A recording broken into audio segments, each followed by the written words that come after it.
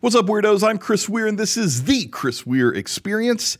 And today on Chris Weir Answers, I answer the question, are networking groups actually worth it?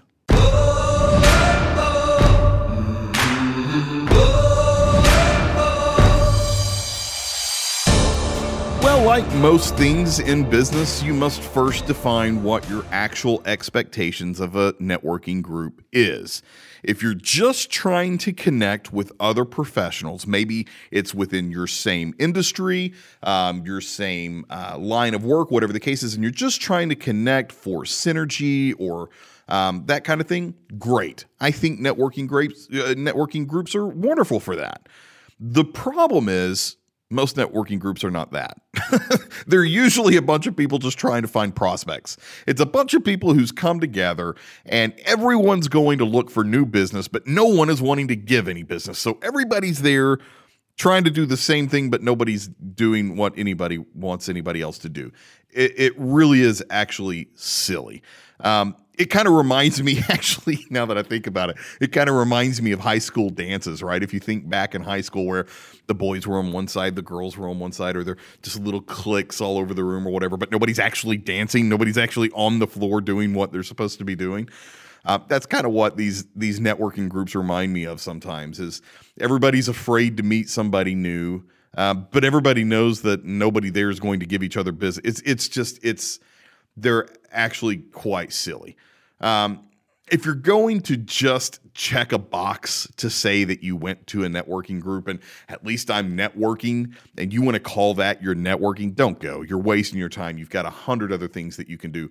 True networking that would be much more relevant and much more successful for you.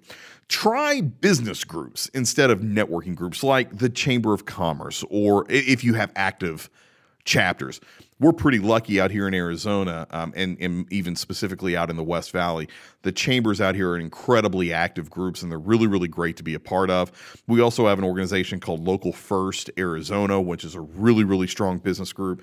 I'm not endorsing either one of those. I'm not getting paid by them or anything like that. I'm just saying those are two that I really like, and there's certainly more. I lived in a small community here out in Arizona. And in that community, we had a business group. I actually got a couple of clients and an employee from that group. So there are business groups that are around that are very relevant, that are actually really good to be a part of. But most of the networking groups, they're silly, and I'm not going to get mean about it or anything like that. But I have yet in the 20 years that I've been in business and the literally hundreds of networking meetings that I've been to, never one time have I gotten any value from them. So I would say, and that's not to say that there aren't networking groups out there that you can get something from. I'm sure there are, and oh gosh, are the emails going to be coming in now? But all in all, from a standpoint of what's the most effective thing that you can be doing to get new business, I don't see that very, very high on the list. Very high on the list at all. But even if you go to business groups, right, and I think this is very important to think about too, even if you're going to the chamber, you're going to, here in Arizona, Local First Arizona, or wherever it is that you go, right, your business group, be careful not to get caught up in the cliques. Remember, you're trying to meet more people. You're trying to branch out. You're trying to grow your business.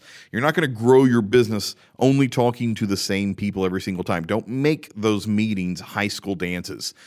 Be sure you're branching out. You're talking to somebody new every single one of those meetings. And if you run into a group where it's the same people every single meeting, and the people never change. It's always the same people. Nobody's really helping each other out. It's really just more mutual admiration society where you're just going in and you're just chit-chatting. If you need that communication and you're getting value from that, fine, keep doing it. But if it's just because it's a good time and it's a good lunch, and it's usually pretty, reasonably priced lunch, there's probably about 100 things you could be doing other than that would be a lot more effective and efficient. Hope that helps somebody. I'll see you on the next Chris Weir Answers.